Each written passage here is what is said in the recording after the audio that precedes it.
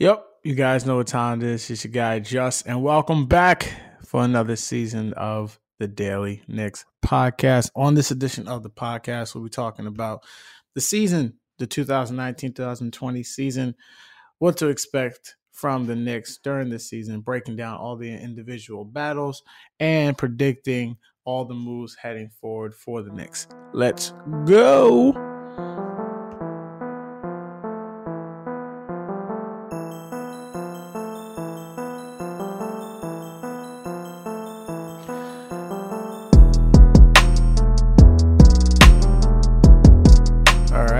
In the beginning, thank you guys. It's your boy Just back at it for the 2019-2020 Knicks season. Like all you heroin addicts out there, we are back for another season trying to endure the inevitable, and that is the New York Knickerbockers. All right, let's get this out the way. We haven't pod in, I guess, 3 months. Yeah, about 3 months or so. It's October now. The season starts in about 3 weeks. The Knicks start out on the road for the first 2 games. First game is in San Antonio. Next game is in Brooklyn. They have their home debut against the Boston Celtics. And speaking of the Celtics and speaking of Brooklyn, it's easy to speak about what happened in the offseason, about the teams and the players that the Knicks didn't get. And it's already, all the jokes have already been made. The 4 power forwards, they didn't get any meetings, blah, blah, blah, blah, blah. We don't have to relitigate all this and everything that's happened.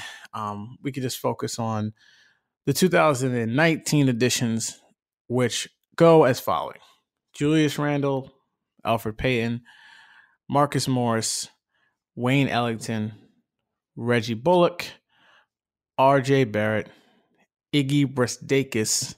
I gotta learn how to say his actual first full name. Bobby Portis and Taj Gibson. 9 new players, 2 via the draft, 7 via free agency, who have basically been brought in to help the Knicks not lose 60 plus games again next season. It has some of its ups and downs with who they brought in, who they let go. Most notably, Enes Kanter, their leading scorer, Emmanuel Mudiay. As funny as that sounds, they lost Mario Hezonja. They let go of Lance Thomas. All guys who started at various points this season, I would say, had highlights either last season or at some point in their Knicks career. And guys who, honestly, the fan base didn't like. 4 guys that can go somewhere and do whatever they want because they didn't play well. Even though Mario Hezonja had 2 of the probably 5 best moments of the season, blocking LeBron James' shot and dunking on Giannis Antetokounmpo. But it's neither here nor there. The Knicks obviously will not miss any of these guys too much. But we all know who they will miss the least, and that is one, Enes Kanter. Now, I'm not here to speak about Kanter and, just how bad he was as a actual basketball player for the Knicks. I'll just talk to the fact of you, Boston fans, who hopefully listen to this podcast, repost it and share it with all your Boston friends. Get ready for the worst defensive center in the league to be starting on your roster. And when he's not getting his minutes because his defense is terrible, he will run to the press and he will talk crap about the coach and the team. So I hope you all enjoy that as you simply probably win about 42 to 44 games this year and are dealing with yet another season of how can Brad Stevens not coach these guys up. But anyway, leaving those guys alone. The new guys they got in obviously bring a new energy, a different type of feel to the Knicks. But obviously the guy who is the mainstay, the guy who they gave the longest contract to, was Julius Randle. Now, Randle had a breakout season last year. Did a lot of things well, really raised his game, rose his profile. And now he projects to be the starting power forward on the Knicks. And a lot of has been made about how exactly is he going to play and what is he going to do.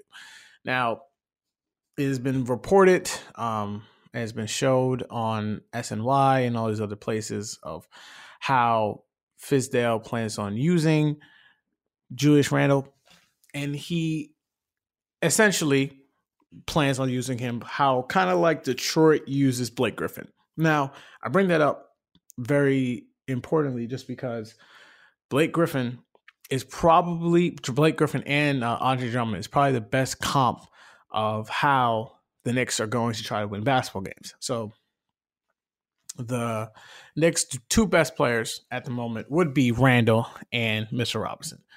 And if you look at the way Detroit plays, and their two best players are also Blake Griffin, Andre Drummond. Those two guys are obviously their two bigs. Now, how can you actually get offense from your two bigs in an era of pace and space, shooting a lot of threes? Well, it's simple. You run a lot of high pick and roll for them. You use Randle as a passer, and you basically run your offense through him. He has the most experience. He's the most veteran guy who's going to play the most minutes on the team. He has the ability to score from the outside, the inside. He seems to be able to be a good enough passer, and Mitch is able to at least cover up some of his defensive flaws on his end of the court, and is able to catch lobs. So running down screens, making his way to the paint, doing a lot of stuff. Now, I know everyone here loves Mitch. Mitch is like the new KP. He is our child that we want to mold up into this superstar player. He still has a lot of flaws in his game. Now, I know Zach Lowe went on his rant about the Knicks and all sort of stuff, how they're going to stick again this year. But in his piece, he detailed out a lot of things that Mitch has to do to get better, just not on offense. We know he isn't an offensive player as of yet, but even on the defensive end, he isn't great at setting screens. He chases a lot of blocks, even though the blocks aren't there. And sometimes he can kind of be moved out of the play if you're able to just make a couple of extra passes on the paint. So I understand that everyone is getting enamored with his three-point shooting, which, yes, him shooting threes will open up the offense because no one is a lethal shooter on this team except for Wayne Ellington and maybe Reggie Bullock. And Bullock won't be back till Christmas. January is the time frame they're expecting. So they need all the shooting they can get. And so Mitch and Bobby Portis, if they can shoot anywhere near 35 to 40% from three, the Knicks would take that with open arms. However, his defense has got to get much better. And he's already really good at defending, but just actually sliding his feet, putting his hands up, not chasing, not putting his hand in, getting stupid fouls, those things are going to be important. Now, they don't get the same highlights as him shooting a bunch of threes, but that's going to be important because we need him and Randle to be able to carry this team if they're going to want to win any type of meaningful games, beat any meaningful teams, and develop at least some type of playing style for this team going forward. And speaking of like the actual playing style, we have to figure out who is actually going to be the guys benefiting in this offense. So the lineup hasn't been set as of yet, but we can probably make an assumption of two guys are going to start. It'll be Mitch and Randle. Those guys 100% are going to start. The issue now is the other three spots. I would be shocked if Dennis Smith Jr. isn't the starting point guard. There are reports that Frank and Elfrid Payton are going to get an equal opportunity to get the job. I don't believe it. I think that this is Dennis Smith Jr.'s job to lose, and unless he just doesn't play well, he can't figure things out, whatever, the job's going to him. And so I would give about a 95% chance that he that he starts. I have to look at that 5% because you never know. Dennis Smith has had an issue with injuries. He's been hurt a bunch of times. So, and I do think that Alfred Payne is here just to break in case of Dennis Smith injury glass. But I expect Dennis Smith to be the starter. The 3 and the 2 are where the whole thing kind of gets interesting, and to me, it's kind of the flavor of the month. What you want. I was basically put down arguments for some guys to start and not to start at the 2 and the 3. At the 2, the candidates at the moment appear to be R.J. Barrett, Alonzo Trier, and Frank Ntilikina. So let's start with Trier.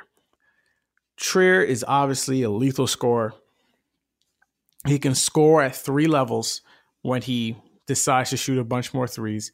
And the key is he gets fouled a lot. And that's something that the Knicks did not do. They did not live at the free throw line. He gets a lot of free throws attempted, and he makes a good percentage of his free throws. That's a very key skill that other guys on the team just didn't do last year. So you know already he'll be able to get to the basket, get points, and he'll slow the game down, and he'll make big shots when you need him to make them.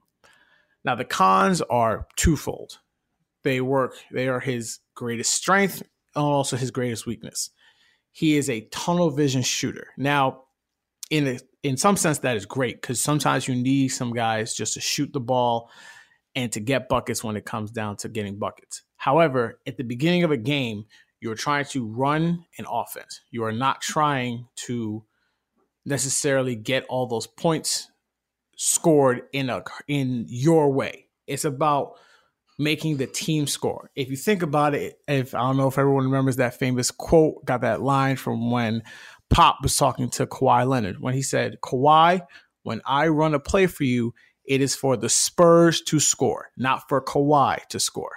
And I think Trier has that same type of issue, not saying he's on the same level, but he has that same type of issue when it comes to scoring the ball. So, A, I think his teammates would be pissed off when they actually have to play with him as a starter. And B, we don't have a great offense coming off the bench. So him coming off the bench would make more sense. Second up, you would think R.J. Barrett. Now, 3rd overall pick. There is clearly room for him to be on the squad. The issue with RJ is how would him and Smith be able to play together in the backcourt? At the moment, we have to assume that they are non-shooters. RJ has never shot well. He's never played at this level. He didn't shoot well in college. And Dennis is a poor 3-point shooter. The spacing would bog down too much. And RJ, I think while he would have the ability to kind of take a third scorer role, he still wouldn't necessarily have the ball in his hands enough to create with Dennis and both Randall on the floor with him. Again, another issue with him starting. His greatest strength, greatest weakness at that point. Which now leads me to the third option, which I think actually should be the right option, is Frank Ntilikina. Frank had a great summer. He led his team to the bronze medal, or helped lead his team. I don't think he wasn't the leading scorer. But he was on the team that was able to take down USA for all their flaws and all their missing players. He was still on that team. And he showed everything that Frank Island, Frank Truthers, whoever those people want to call themselves, he showed what we all thought he can be.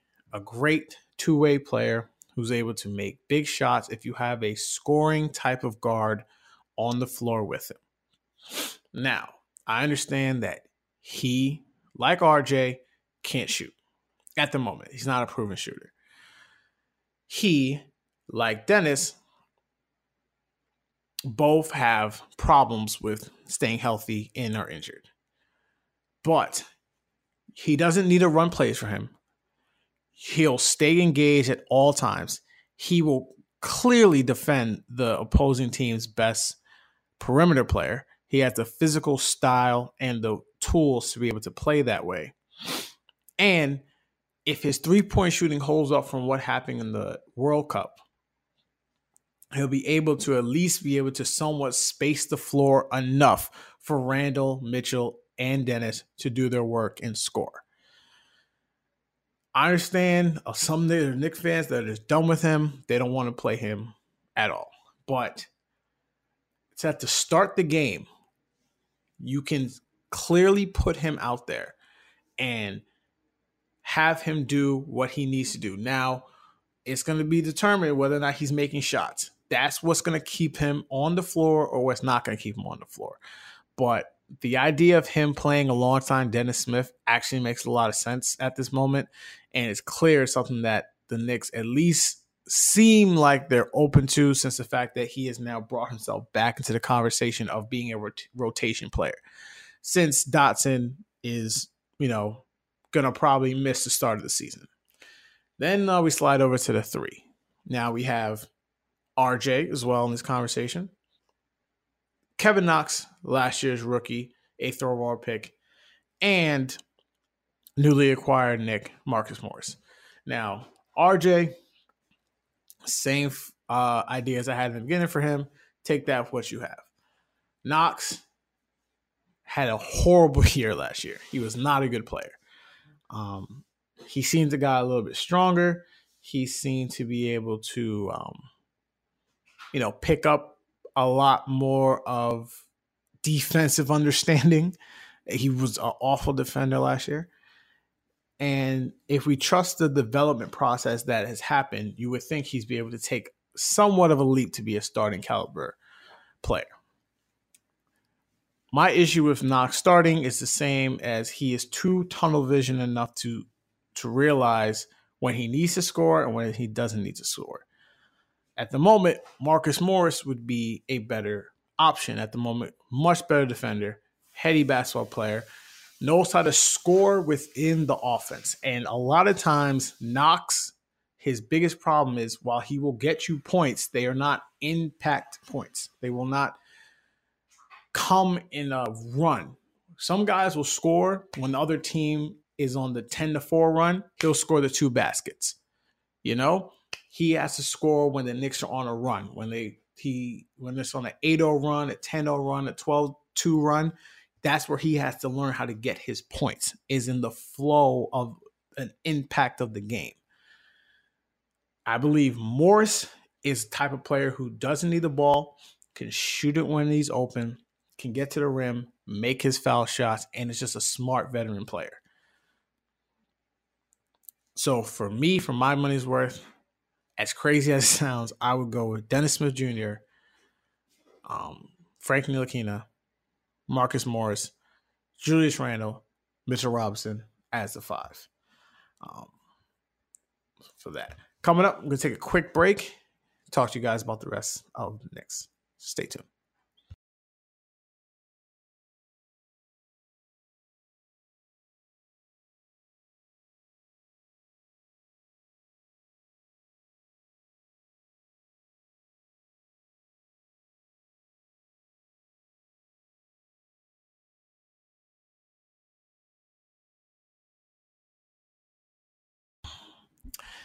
And we're back. So obviously we just talked about the starting lineups, which lineups make sense. Now we can at least talk about a little bit of the bench and who's going to kind of come in and what kind of role a lot of these dudes are going to play.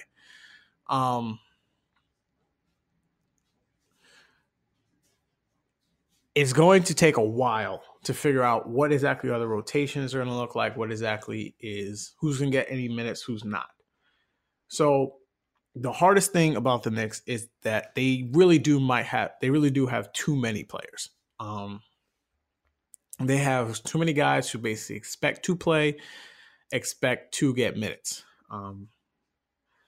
The best thing, in my opinion, would be to probably offload some of these players before the season starts, before you can kind of see a problem and get rid of it before you have it. The candidates I would give, while it might be a little hard, is I would try to trade both Trier and Dotson and to get back some picks. See if anyone's willing to bite on that. It'd be a little bit hard just because you don't people right now like their teams. It's going to be hard for them to actually like do that, and for you to actually build up somewhat of their, equity, they have to play. So it's like a little bit of it's a little bit hard to try to get a trade done, and trades don't typically happen this early, this like late into training camp. We're kind of going to run with the team that they have. So a couple combinations of teams of rotation guys I had out there was, obviously I have Knox and RJ coming off the bench. It'll be interesting if the Knicks can run out a lineup potentially of RJ, Knox, either Wayne Ellington or Reggie Bullock. We'll just go with Wayne Ellington until Reggie comes back. Alonzo Trier and Bobby Portis. Basically, you have 4 guys who are able to definitely knock down a shot. You have Alonzo Trier, who's able to get to the rim, break it down, and get to scoring. But essentially, you're just putting the ball in RJ's hands and telling him to go, making all the plays, and letting him make the mistakes. At some point, for me, I believe RJ is just going to eventually have to become the point guard of this team, or secondary point guard. That's really going to separate him from being really good to being great if he gets to that level. It really is the only thing that separates someone like DeMar DeRozan and someone like James Harden. DeMar DeRozan is a really good scorer. He's able to get to the rim. Obviously, he doesn't shoot as many threes as James Harden, but the biggest thing is the fact that he doesn't play make as much as Harden does. So even if you were to take some of the threes away from Harden's game, he's able to affect the game so much just with his passing and his court vision, and he's a lot better passer than DeMar DeRozan is. That is definitely one lineup that can happen. We could also do the super big lineup, which I would like to see, which is Frank at the point, Knox at the 2. You put Morris at the 3, Randall at the 4, and Mitch at the 5, or even you put Bobby Portis at the 4 and Mitch at the 5. The super big lineup, I think that lineup would be very good defensively. And you could definitely bully people down in the paint. Now, again, issue is no shooting whatsoever. That's going to be the Knicks' biggest problem all year. There are no lineups out there that the Knicks run out there where they will have efficient shooting. Just none. They don't have enough shooters, elite shooters on the team, especially with both Dotson and Reggie Bullock not starting the season out. But the way they have to play and the way they have to do that is everything's going to come into their transition game. When they get the ball, they have to push it as far and as fast as they can. If they don't do that, if they're unable to push the ball and try to get it up the court as fast as they can, they don't necessarily have the type of playmakers on offense to be able to put the ball in the hole consistently. If you're able to run and play their defense to a certain level, they're able to get points that way and get to the foul line. That, to me, is the best way for them to be able to actually score consistently, is the best way for them to actually try to match teams' effort. And the biggest thing is for them getting their defense set when they come back. This isn't going to be a team that's going to be able to outscore people. They'll probably be somewhere in the 80s to high 90s, maybe the low hundreds for most of the year, but them scoring 110, 115, 120, they just don't have the three-point shooting in their game to be able to score that many points. But it's definitely a team that I think that can have a lot of fight in them. Marcus Morris Ray talked about having that old dog in their chest, which, look, them days of like having like that type of team is dead. People only care about really winning in a certain way, but that's the way that they want this team to look. So if everything goes right, everything I say, the lineups work out, everyone stays healthy, Fizz is able to convince everybody to buy into a role, I have personally the Knicks at 35 wins. I think if everything goes to the best of their ability, it can go all the way up to 43 wins and possibly a playoff seed at that point. The East is obviously not as good as the West. I don't even think the team that makes the 8th seed is necessarily has to be a team above 500. I think that there'll be easy opportunities for the Knicks to make the playoffs. It all depends on everything. I mean, everything hitting for them. Now, if everything doesn't go right, they'll be back in the lottery, back fighting for the number 1 seed. Still probably have issues at point guard. If Dennis doesn't take that step, Frank continues to get hurt. Kevin busts out, just a bust. RJ struggles. There's infighting. There's a very easy path for this to go south. I think that while in the past people can believe that this team will go south just because there's a lot of areas for it to go south, the key is not even necessarily that every one of these signings work out, because they won't. You bring in 9 new players. The chances that all 9 are going to be able to have their best year or have a really good season is unrealistic. The best case is half of them have good years. Maybe one has a career year. But for the most part, it's about just having the franchise get healthy and have the front office be set. Even if they aren't able to keep the level of talent that they have on the court and compete with everyone, if we're just able to have the front office make smart moves going forward, that means continue to develop the players that they have here. Don't make any really bad free agency signings. Trade away players at their height, not at their lowest. Then the Knicks will be in good standing going forward. So that's the position of the team. The rest of it, I do have the team winning 35 games, making a major improvement. I have them 10th in the East, no playoffs for them, but a significant improvement. They won 17 games, so I'm giving them 18. More games for them to win. I think the team MVP and the guy who has a sneaky chance to win Most Improved Player, Mitchell Robinson. I do not think that the leaps and bounds from players will take place this year. I don't believe that. I just believe it'll just be a gradual incline, which is what you want to see, and stop playing in the lottery.